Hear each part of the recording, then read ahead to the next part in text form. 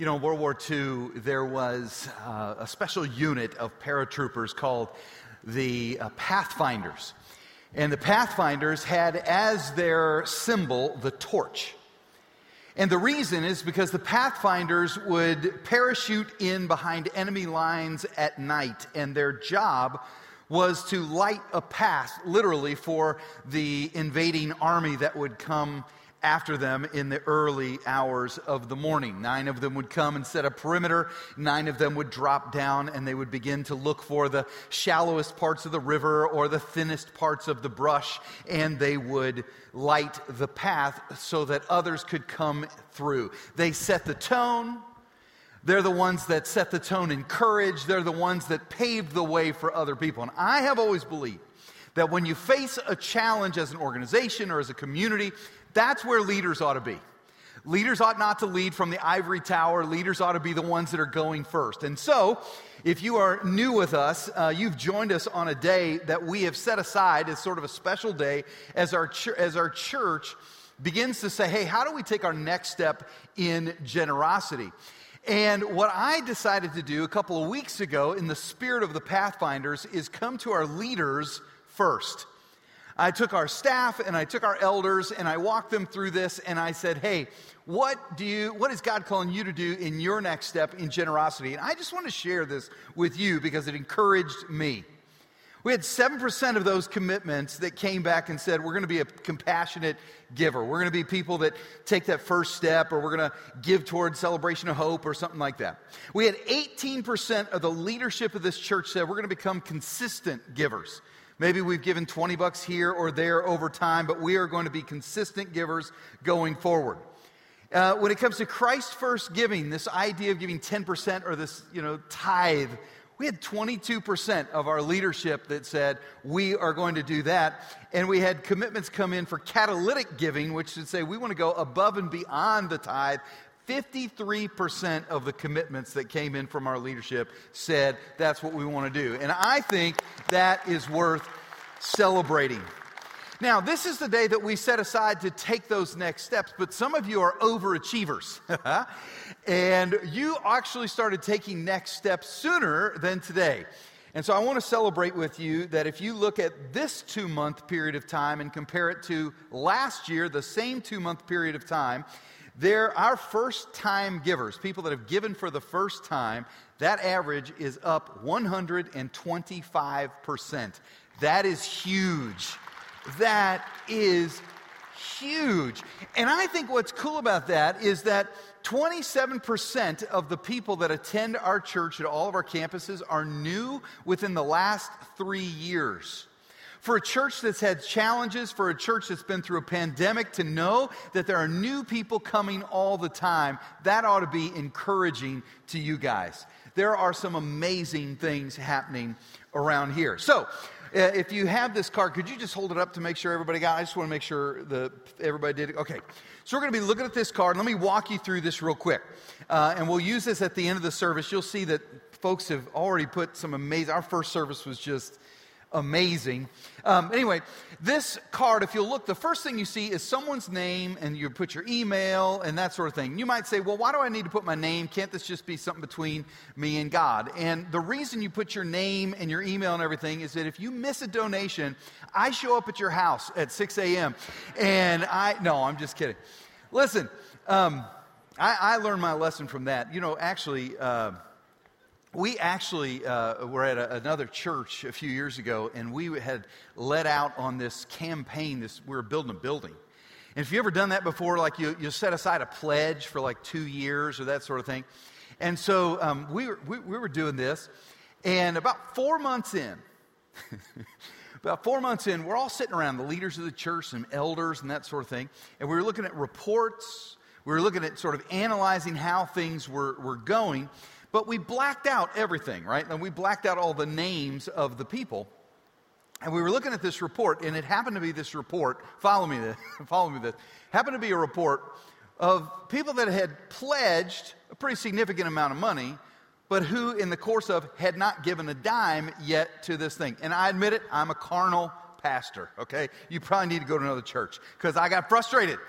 And I looked and I was like, okay, there's this first name up there. It's blacked out. And I'm going, who would pledge so much and then give nothing? I said, I need to know, who is that? And they unblacked out the name. And it was us. It was our name. And I'm sitting there in front of the page, and it turns out what we had done is we hadn't clicked on the mobile giving, we hadn't clicked the recurring gift. And here we were, I was but it was me. Anyway, here's why we're going to take your name on this, because what we want to do in each of these categories is we'll follow up with you just with an email so that you can sign up for different resources or different ways that you can take a next step. Let me give you an example. So if you click, hey, I'm going to do compassionate giving, we're starting this thing called the Dollar Club around here, where people can give $1 every week, and then we're going to give that away to people in the community and hopefully change a lot of lives. And so if you click compassionate giver, then you'll get an email like in a week or 2 weeks whenever we start that, so that you know that you can sign up for that. All right, make sense? Or if you click consistent giver, then what we'll do is we'll send you a link to MyWell, which is our online and mobile giving app, and you can say, hey, I can sign up for $20 a month or $50, whatever God calls you to do. Or Christ First. Now, I did not have any way to sign up for the tithe. I just thought, people do the tithe. And by the way, with any of these, you don't have to sign up for anything. If you just want to do it, you can do it. But with the Christ First thing, last week, Pastor Robert Morris was here, and he talked about this thing called the Tithe Challenge that they did at their church. And what they'll do for people that had never tithed before, to encourage them, to sort of pastor them, what they did was they'd have people sign up, and they would tithe for, 2 months, 3 months, or that sort of thing. And if it wasn't going well, then they'd have a pastor that would visit and talk with them. And the church could even give the money back to help these people out and help pastor them through this. And I just loved the heart of that. There were hundreds of churches across the country that are doing this tithe challenge thing. So we're actually going to write up a Willow version of that, and we'll put that on the website as well. And if you're interested in that, you can sign up. And then this idea of catalytic. If you sign up for catalytic giver, then we will give you information on different projects that are happening around the church. And if you say, well, I'm excited about that project, or I have a passion for a next-gen project, or a compassion project, or a facilities project, or something like that, then you can give toward that, and you can accelerate the speed at which we accomplish those projects. That is what we're doing today. But let's pray real quick, and then we'll get into the Bible teaching today. All right? Dear Heavenly Father, thank you so much. I'm kind of overwhelmed right now with the spirit of this place. And I know, Father, there's probably new folks here that are skeptical, or, anytime you talk about money in a church, people get antsy. But, Father, from the beginning of this series, because I was a little nervous too, from the beginning of this series, Lord, you have been with us. And I've watched people respond. I've watched the spirit. I've watched the heart. God, I've prayed that my heart would be in the right place. And God, we've just been experiencing that up to this point. We got to be a part of a first service, Lord, where folks just had their spirit, their heart in the right place. And I guess my prayer today, Lord, is that we wouldn't mess it up, that I wouldn't mess it up. I pray, God, that the Spirit of Jesus, your heart for people, your heart for us, God, that it would permeate the next 20, 25 minutes. And God, that you would move, that your Holy Spirit would be with us. There wouldn't be a spirit of fear, but a spirit of sonship, of daughtership with you. Yeah. Speak to us, God. In Jesus' name I pray. Amen. All right. Well, generosity has been a mark of the Christian faith ever since the beginning. If you look in the Bible, the word faith is used 246 times. The word hope is used 185 times. The word love, 733 times. But the word give or giving is used over 2,000 times in the Bible. And when that new church began, it was marked by generosity. In that Roman culture, that Greek culture where they lived, those that were under-resourced and poor, they were just sort of cast aside. Those who were sick and lame, they would just sort of be cast aside. But when the Christians came along, they had a love for people that caused them to actually pull resources and say, if there's someone in our community that has a need, well, then we want to meet that need. And sure enough, they became known for their generosity. Do you know that moved past that New Testament church, so that if you look at the history of Christianity, you will see that a lot of the amazing things that have happened, like hospitals, the concept of caring for the sick in an organized way, that came out of Christians. That's why so many hospitals are St. Bartholomew or St. Luke's or St. Joe's or that sort of thing. It's because Christians said, we want to care for, and they were generous to make that happen. Orphanages. Up until that time, a lot of kids, if they didn't have, they either went with family or they were just left to feed on their own. But Christians would come and say, no, we need to take care of. And orphanages were started. Schools were started. A lot of the charities that were started were because Christians were generous, and those resources were used in powerful, God-honoring ways. And then you just look at Jesus. Jesus taught a lot about resources and contentment and trusting God, and he would use money as an example a lot of times. And what I want to look at today is actually the last parable of Jesus. This is in Matthew 25. And when I think about the last parable, I mean, Jesus knows that he's about to go to the cross. And when I think about, some of the last things that he wants to make sure we get, like make sure his followers get this. And he talks about the parable of the lost coin, the parable of the prodigal son, and, lost people matter to God. That was a huge one. And then he would talk about the sheep and the goats. And this one is about, it really sums up the entire series that we've been going through. So let me run through this. I'm going to read it to you. And then we'll just pop through it and see some of the things that really, I think, sum up this entire series. I'm in Matthew 25, verse 14. It says this. Again, it'll be like a man going on a journey who called his servants and entrusted his wealth to them. To one he gave 5 bags of gold, to another 2 bags, and to another 1 bag, each according to his ability. Then he went on his journey. The man who had received 5 bags of gold went at once and put his money to work and gained 5 bags more. So also the one with 2 bags of gold gained 2 more. But the one who had received 1 bag, he went off, he dug a hole in the ground, and he hid his master's money. After a long time, the master of those servants returned and settled accounts with them. The man who had received 5 bags of gold brought the other 5. Master, he said, you entrusted me with 5 bags of gold. See, I have gained 5 more. And his master replied, well done, good and faithful servant. You have been faithful with a few things. I will put you in charge of many things. Come and share in your master's happiness. Now, I said bags of gold. You may have heard it referred to as minas or referred to as talents. They've used different words over the course of time. This is a fairly popular parable of Jesus. And I heard Rick Warren preach on this passage, and he had 6 principles that I think are just great. So I'm going to use his 6 principles and give you some comments of my own along the way. The first principle is this: ownership. Ownership.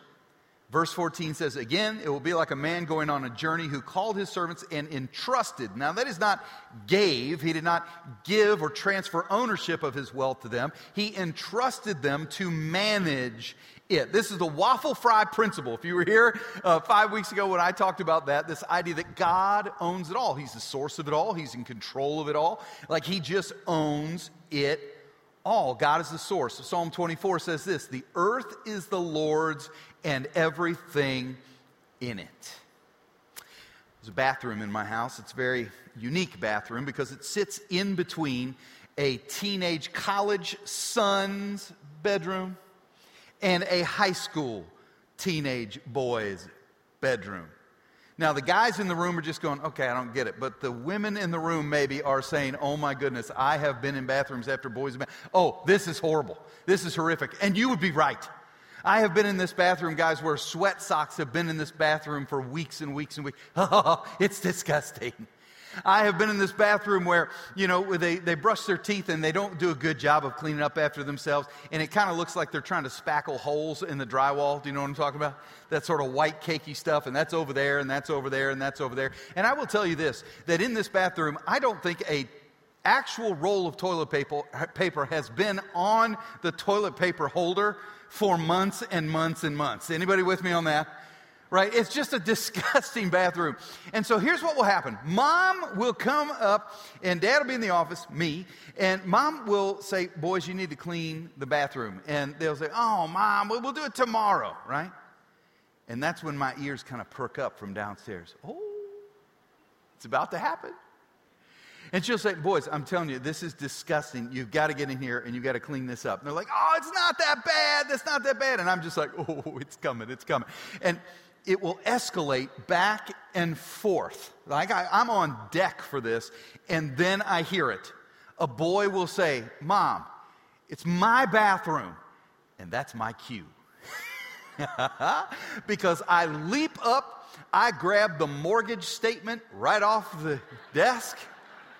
And I run upstairs. In fact, I go up with the grace of Michael Jordan dunking from the free throw line. I've got that mortgage statement. I don't even hit a step on the way upstairs. I'm just like, And once I get upstairs, I throw it in front of the boys and I say, whose name is on that mortgage statement? And they roll their eyes. Oh, Dad. And I said, that's right, Dad. I pay for this house. I paid the principal and interest. I pay the property tax. I pay all that. And I said, in fact, who paid for those dirty gym socks? You did, Dad. Who paid for that toilet paper that's just sitting over there on the floor? You did, Dad, right? And who owns this bathroom? You do, Dad. Somebody after first service said they thought the boys should say, you do, Dad, so you clean it. I said, I'm glad you're not talking to my kids, okay? The point is this, I own it. They use it. They get to use it, but I own it. And God owns it all. So if you've got a truck, that's God's truck. You might love your truck. You might have the dually. You might have the F450 or the Lightning, whatever you have. And you're all excited about your truck. But somebody next to you needs to borrow a truck. Guess what? Maybe that's God's truck and he's looking at you and saying, hey, you need to help your neighbor. You say, well, I've got my vacation money. We always go to Disney World. But maybe you've gone to Disney World the last 5 years and your kids have been going to Disney World for 5 years and they tell you about their friends who need money to be able to go to camp, church camp or something like that. And maybe for you, you would say, you know what, God, it's not my money. It's not my vacation money. It's yours. And God, maybe you want us to go to Six Flags this year. And then scholarship some of these kids to camp. Maybe you own a business.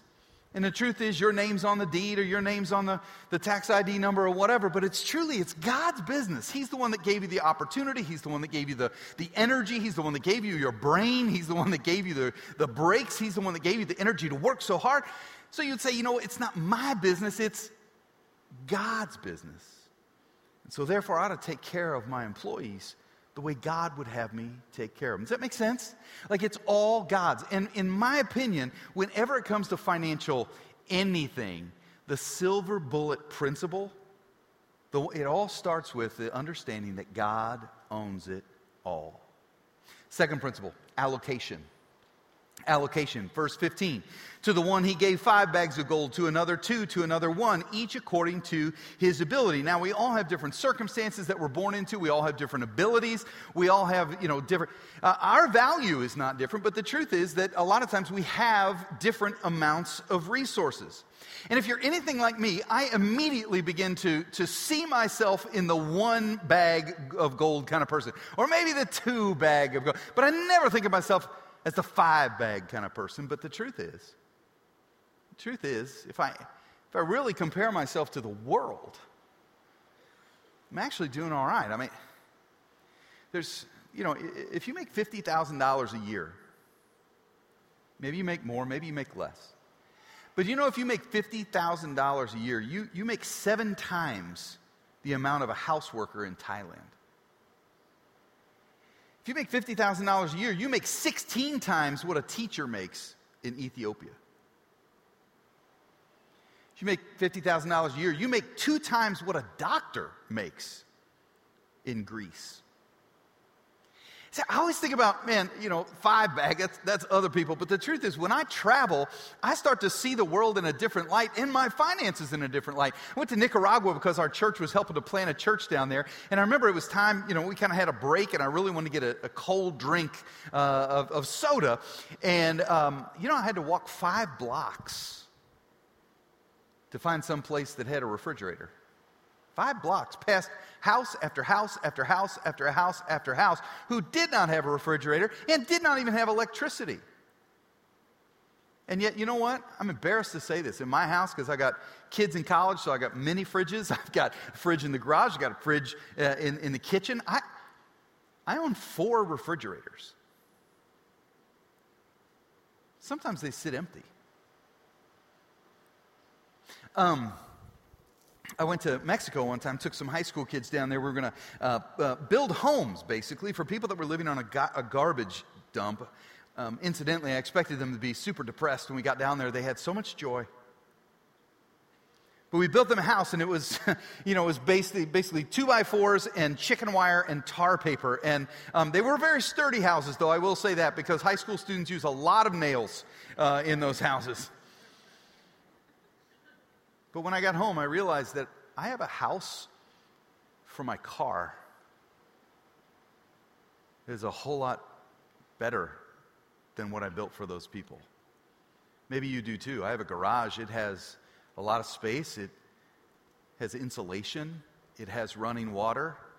It has electricity. And I'm just grateful for what God has done in my life. And I don't always feel like I sometimes am not grateful. I'm sometimes always wanting more. But the truth is, God has done a lot in my life. And you may not be that. You might be somebody that's in crisis right now. You may be, tar paper and chicken wire. I don't know. But I think, that's part of the reason that we need to get this right. Because as a community, we ought to be taking care of each other. But anyway, the point of this with allocation is this. We don't all get the same. But we do all have the same responsibility. You'll notice that each one of them is held, and this is the third principle, to an account. There's accountability towards stewardship. So no matter what you have, you are responsible to manage his money well. In verse 19, it says, after a long time, the master of those servants came and settled accounts with him. So God is basically going to come at some point and audit how well, that's a scary word. It's a sobering word. That's a sobering thought. That God will audit how we managed his finances. Romans says this, so each of us will give an account of ourselves to God. And here's what's scary about that, is that for a lot of us, we won't even be able to tell him how we did. Right? Because when he comes and says, well, where did the money go? A lot of us will go, honestly, I don't even know. Like I just I don't do the budget thing. I don't really track it. Which is funny because we would never stand for that ourselves. If you went down to your bank and you said, hey, I just want to do an account balance check. How much have I got in my checking account? And they go, you know what? We're not real sure. We think it's $1,500-ish, but, we don't really track it down to the penny. You'd be like, what? That's my money. And I just think it's interesting that we have God's money, and yet a lot of times we don't have priorities for it or goals. We don't track it well. We don't have a budget. That's why in week 3, we tried to talk to you about, a give first to honor God plan, a plan that would say we give first to honor God, that we save second to prep for the future, to get on the other side of the compounding interest from debt to savings, and then this idea of living on the rest to have contentment. And I'll just say this, if you're somebody that the idea of money management is just overwhelming to you and a budget just feels I don't know how to do a spreadsheet, I don't know any apps, I don't know any of that stuff. I just want you to know, we have classes around here. We want to help you with all of this. Just ask. Just ask. We'd love to help you with all of that. But this idea of accountability, that at some point God's going to say, how did you do with my money? And then number 4 is utilization. We need to use it. We need to use it. The guy who had 5 bags ended up with 10 because he used it. The guy with 2 ended up with 4 because he used it. The guy who had 1 went and buried it in the ground. He did not use it. And look at the master's response. You wicked, lazy servant. You should have put my money on deposit with the bankers so that when I returned, I'd have received it back with interest. Like he hadn't even tried. He hadn't even tried. And I think what's kind of sad is that there are a lot of times when I think when I'll say savings, somebody immediately goes, well, I can't afford to do that. Or when I say, hey, what if we accelerated our debt payments and got out of debt? People go, I can't afford to do that. Or generosity. So, you know what, I think, God gets involved in your finances when you start being generous. And people go, I can't afford to do that. Like, we don't even try. And can I just say to you, like, some of you may be in crisis right now. And if that is true, I'm not going to say these things to you. I'll say them to you when you get out of crisis. The rest of us need to, rally around you and help. But for most of us in this room, if you're saying, I can't afford to save, I can't afford to get out of debt, I can't afford to give, can I just give you some tips, like some suggestions? If you make a budget, studies show that you'll find 15 to 25% discretionary income just by tracking what you do. There are apps out there that you can connect your credit card to so that when you swipe at the gas pump, when you swipe at whenever you swipe, it'll round up to the nearest dollar and it will micro save or micro invest the pennies, the change. There are apps that can do that. You can shop your insurance, get better rates. You can cut back on your cable plan. I think Rachel and I were paying $120 for cable every month. And so we decided we're going to cut the cable and we're just going to do the Netflix, right? And then Hulu and Disney Plus and HBO Max and Showtime. And we pay about $4,000 a month now. So be very careful with that suggestion, but I believe you can do it better than us. Cut back on eating out. If you do $15 a day, which I think, that's fast food and Starbucks. $15 a day, that's $450 a month. That's like, what? I was told there'd be no math as a pastor, so I don't know. I think it's like $5,000 or more, a little more than $5,000. Do a staycation. $1,000 versus, I don't know, save $1,000, save $3,000, I don't know. Buy used cars. Now, my buddy who sells cars, he hates when I say this, but the truth is, you take a $30,000 car, you drive it off the lot, it's about an average of 20% depreciation just to drive it off the lot. That's $6,000 just like that. Who can afford that? I just don't know if that's great stewardship. Pay with cash. Which I know if you're young, that's like, I just look like I'm so irrelevant now, and I get that. And I am in many ways. But do you know that when you have your credit card or your debit card or your Apple Pay or your whatever, do you know you tend to spend 12 to 18% more? So I'm saying all those things. And you don't have to do all those things. I'm just saying, don't immediately run to, I can't afford to save. I can't afford to give. I can't afford. You probably could, if you tried, do some of these things. All right, number 5 is motivation. Verse 25 says, I was afraid and I went out and I hid your bag of gold in the ground. So he's afraid, and that's what gets him into trouble, is that he's afraid. And I will say this, that your motivation with anything that we're talking about today is so important. Your heart is so important. And fear is a horrible motivation. If you are afraid that, you're afraid of the future, so you save and save and save and you hoard and you hoard and you save, that's going to mess you up. Your security doesn't come from money, it comes from God. Or if you're somebody that you are afraid that you're not enough, so you'll buy and you'll buy and you'll buy to try to impress the people around you, or to make sure that you just stay happy all the time, or that sort of thing. And I'm just telling you, your significance does not come from stuff, and it is just an unending deal. So don't be afraid that you're not enough. Don't be afraid, like when it comes to giving, don't be afraid of you're not going to get God's blessing, or that you need to feel guilty, like if I just give, then I'll somehow be earning God's love. That just twists the motivation. And when the motivation becomes that kind of fear, it just messes everything up. And I have been so, dare I say this, like if I could play the role of the pastor for a second, like I'm just proud. I'm just really proud of the way we have navigated as a church. You guys, like emails I've gotten, people that have responded, people that I talked to after the service. I'm just really proud of the heart and the spirit by which we have navigated this difficult conversation over the last few weeks. And my hope is that even today, as we sort of like, rubber meets the road, let's make a sign or a name, like that the spirit would be where it needs to be. Because the heart of the matter is that it's a matter of the heart. Jesus said, where your treasure is, that's where your heart will be. So our heart is tied up in this. That's why the spirit of today is super important. I'm excited about the new mission because I actually know it now.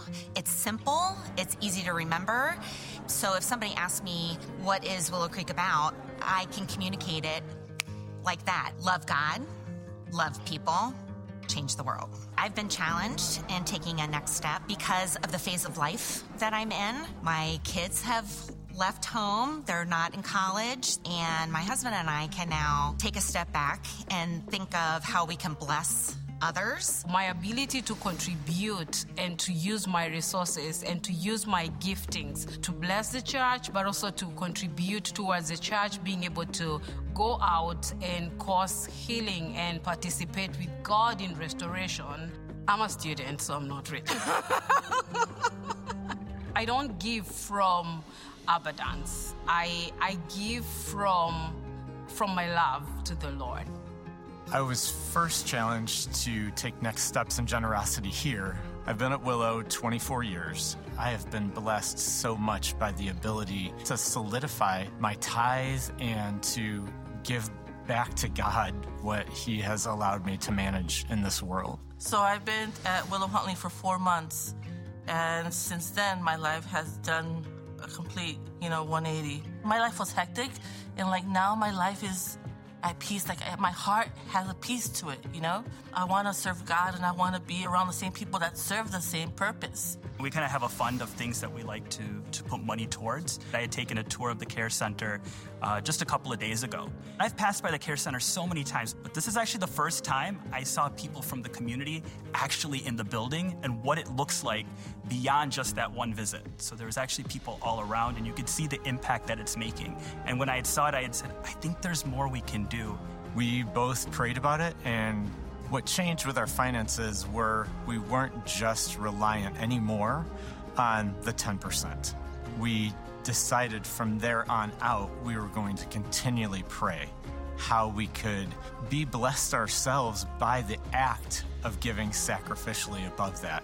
I love being challenged about money because it reveals my heart. I'm challenged in my generosity just because of my finances. They were saying give $1, and the next time you give another $1. So I'm doing that. When you are investing in people, when you're investing in eternity, that's the kind of legacy that really matters. Love God, love people, change the world. God has shown us the beauty of this church and what it means to us. I have been able to grow in my relationship with God here like I haven't at any other church or any other time in my life. I've decided to invest in Willow's future because Willow has invested in me. So I want to invest the same thing that I was given. That way I can change the world as well. Come on, that's amazing. Come on, man. And I heard all these different levels of giving, or these different steps, but the same spirit throughout, and I love that. The last principle is the principle of reward, because the master comes back and says to the one who had come up with 10, he said, well done, good and faithful servant. You've been faithful with a few things. Now I'm going to put you in charge of many things. Come and share in your master's happiness. Guys, there's always a reward. Now, does that mean that God's going to make you rich real quick? Some of you maybe have zeroed in on, if I have a few things, now he's going to put me in charge of many things. And what I would say to you is that is our heart messed up a little bit. Like, that is the prosperity gospel. That is making God into sort of the genie in the lamp, that if I say a couple prayers, give a couple bucks, then God has to bless me financially. And that is not what we see in Scripture. What we see in Scripture is that the reward is not resources. The reward is relationship with the God of the resources. So what that means is that now as I give, as I follow, as I trust the Lord, I have a relationship with the one who is able to move into the marriage that I have that's maybe frustrated and fighting about money. And that God that I have relationship now can bring peace in that relationship. Or if I am someone that is so crazy in debt and I just have a hard time sleeping at night, I have a God that comes in and is able to say, you know what, maybe I can help with loan forgiveness, or maybe I can help with a scholarship, or maybe I can just come in and let you know it's going to be okay and give you some peace. Or maybe it is a God that comes in and says, we're going to help you and give you a raise, or we're just going to come and we're going to give you strength in the midst of, but just understand when it comes to the reward, it is not about the resources. It is about a relationship with the God of the resources. I was in Phoenix this past week, and it was a long flight. When I got in, I was dead tired. All I wanted to do was, take a hot shower and just go to bed. But when I went in the bathroom, I saw the towels in the hotel bathroom. And some of you that travel, if you know what I'm talking about, the towels in the hotel bathroom, they have been washed 4,000 times. And so they are like paper thin. They feel like sandpaper. They're like Papa Smurf manufactured them, so they're like this big. It's not fun at all. Are you with me? And like when you get out of the shower, there's nothing better than just like a nice, hot, fluffy towel. Like, yeah. And I remembered that right next door to the hotel was a Target. And it dawned on me, you know what they have at Target is really nice towels. And I thought, what is it, like $12? I don't know how much a towel costs. I was like, it's probably $12 or something. So I actually, when I went to Target and I went to find a towel, and I found a towel, and I think it was like $12.58 or something. And here's the thing. I'm worth it, okay? So I got that towel and I put it in my cart and I turned around. Now, when I turned around, this is where it kind of got interesting, because when I turned around, I saw an end cap on the aisle that said 75% off bed sheets. And I appreciate a good thread count, just like everybody else. And I've seen those reports on the news with that purple light that kind of, goes into the hotel rooms, and there's bed bugs, and there's all kinds of things. And so I thought to myself, I'm at 75% off. And it's a little embarrassing to tell you this, but I went and got the bed sheets in my cart.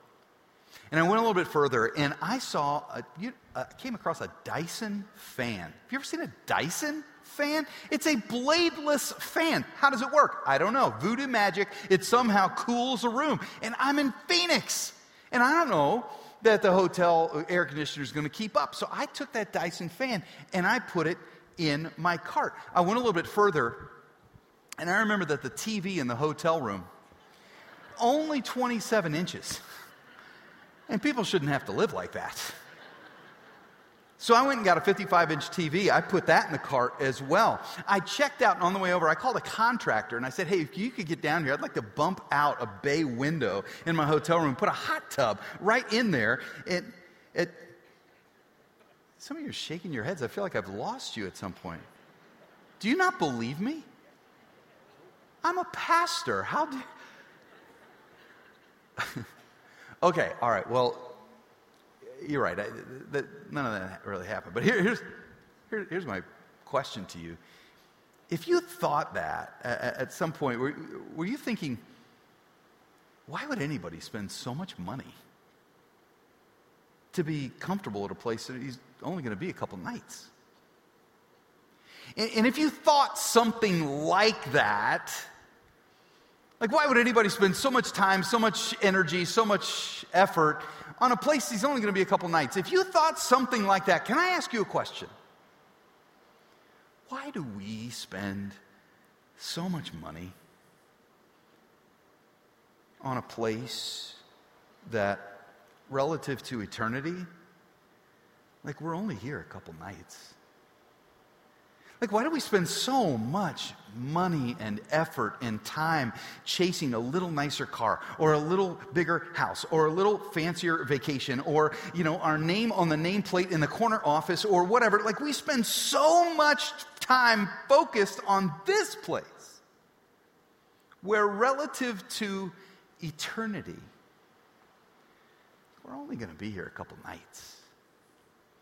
Better that we begin to develop an eternal perspective when it comes to our relationship with God, when it comes to our trust with Him, when it comes to how we spend our time, utilize our platform, spend His money. See, here's what I'm focusing on more and more. It's not so much the shiny car or the house or the 3-season room or the fancy vacation. For me, I'm trying, and I'm not great at this yet, but I'm trying to get up every day and imagine that one day that I won't get up. That day that I don't know what it'll be like. I don't know if my eyes will open and there'll be like this light at the end of a tunnel, or there'll be pearly gates, or if there'll be, gold-covered roads. I don't know, but at some point in my imagination, one thing I do know is that I'm going to stand in front of Jesus one day. No, I'm not. You're not, and you won't either. You don't stand in front. Like when Jesus comes on the scene, you're going to be falling face down in front of Him like, oh my goodness, it is Jesus. And your only hope is that at some point He would stoop down and He would take your chin and He would lift you and lock eyes with you and smile and say, well done, good and faithful servant. Come and share in your master's happiness. That's what it says in the parable. Like, well done in the way that you used the time that I gave you. Well done, good and faithful servant, in the way that you utilized the platforms or the influence that I gave you. Well done. Well done, good and faithful servant, with the way that you had relationships where you encouraged and they encouraged you, and it was healthy and it was wonderful. And well done, the way you took the talents that I gave you and the abilities that I gave you, and you used that in a way that was God-honoring. And yes, well done, good and faithful servant, for how you took the resources, the money that I let you manage, and used it in a way that showed that I was the number one thing in your life. Now come and share in your master's happiness. That's what we need to be living for. That kind of trust, that kind of reward, the relationship with Jesus. All right, if you will, we're going to have the band come.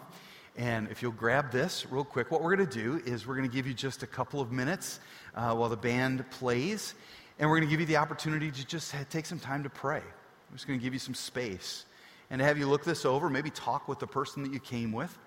And I just encourage you to be prayerfully asking God, what is it that He would call you to do? Don't let fear creep in. Don't let cynicism creep in. Just bring your heart to Jesus and say, Jesus, what would you call me to do? And my trust is that you'll just do what He calls you to do. And then the band will begin to sing. And when the band begins to sing, we'll all stand up. And when you stand up, that will be your cue to go ahead and bring this down. You can tear off the perforated part. And you can put it right down here on the stage. Only, let's not let it be a stage today. Let's let it be an altar of worship. If you're in the mezzanine, there'll be people in the back, and you can just get up and move to the back, and you can give them, I think they'll have a basket or a table or a place that you can put that perforated edge. My hope today is that what Jesus said is true. That where your money goes, your heart will follow. Because I can't think of anything more powerful for a church that has been through a pandemic, for a church that has been through leadership change and a whole lot of challenges, for thousands of people to say, not just my money, but my heart aligned for the mission of God in Chicagoland. It's a powerful moment that hopefully years from now we can look back on and say, I remember when. Let me pray for us, and we'll take those next steps together. God, we love you. We pray for courage over fear. We pray, God, that your will be done. We pray, Lord, that we would have a sense of joy. And God, as resources flow, I pray that as we open our hands, God, that you would help resources to get to exactly where you want them to be so they can have the greatest impact for your kingdom. It's in Jesus' name we pray. Amen.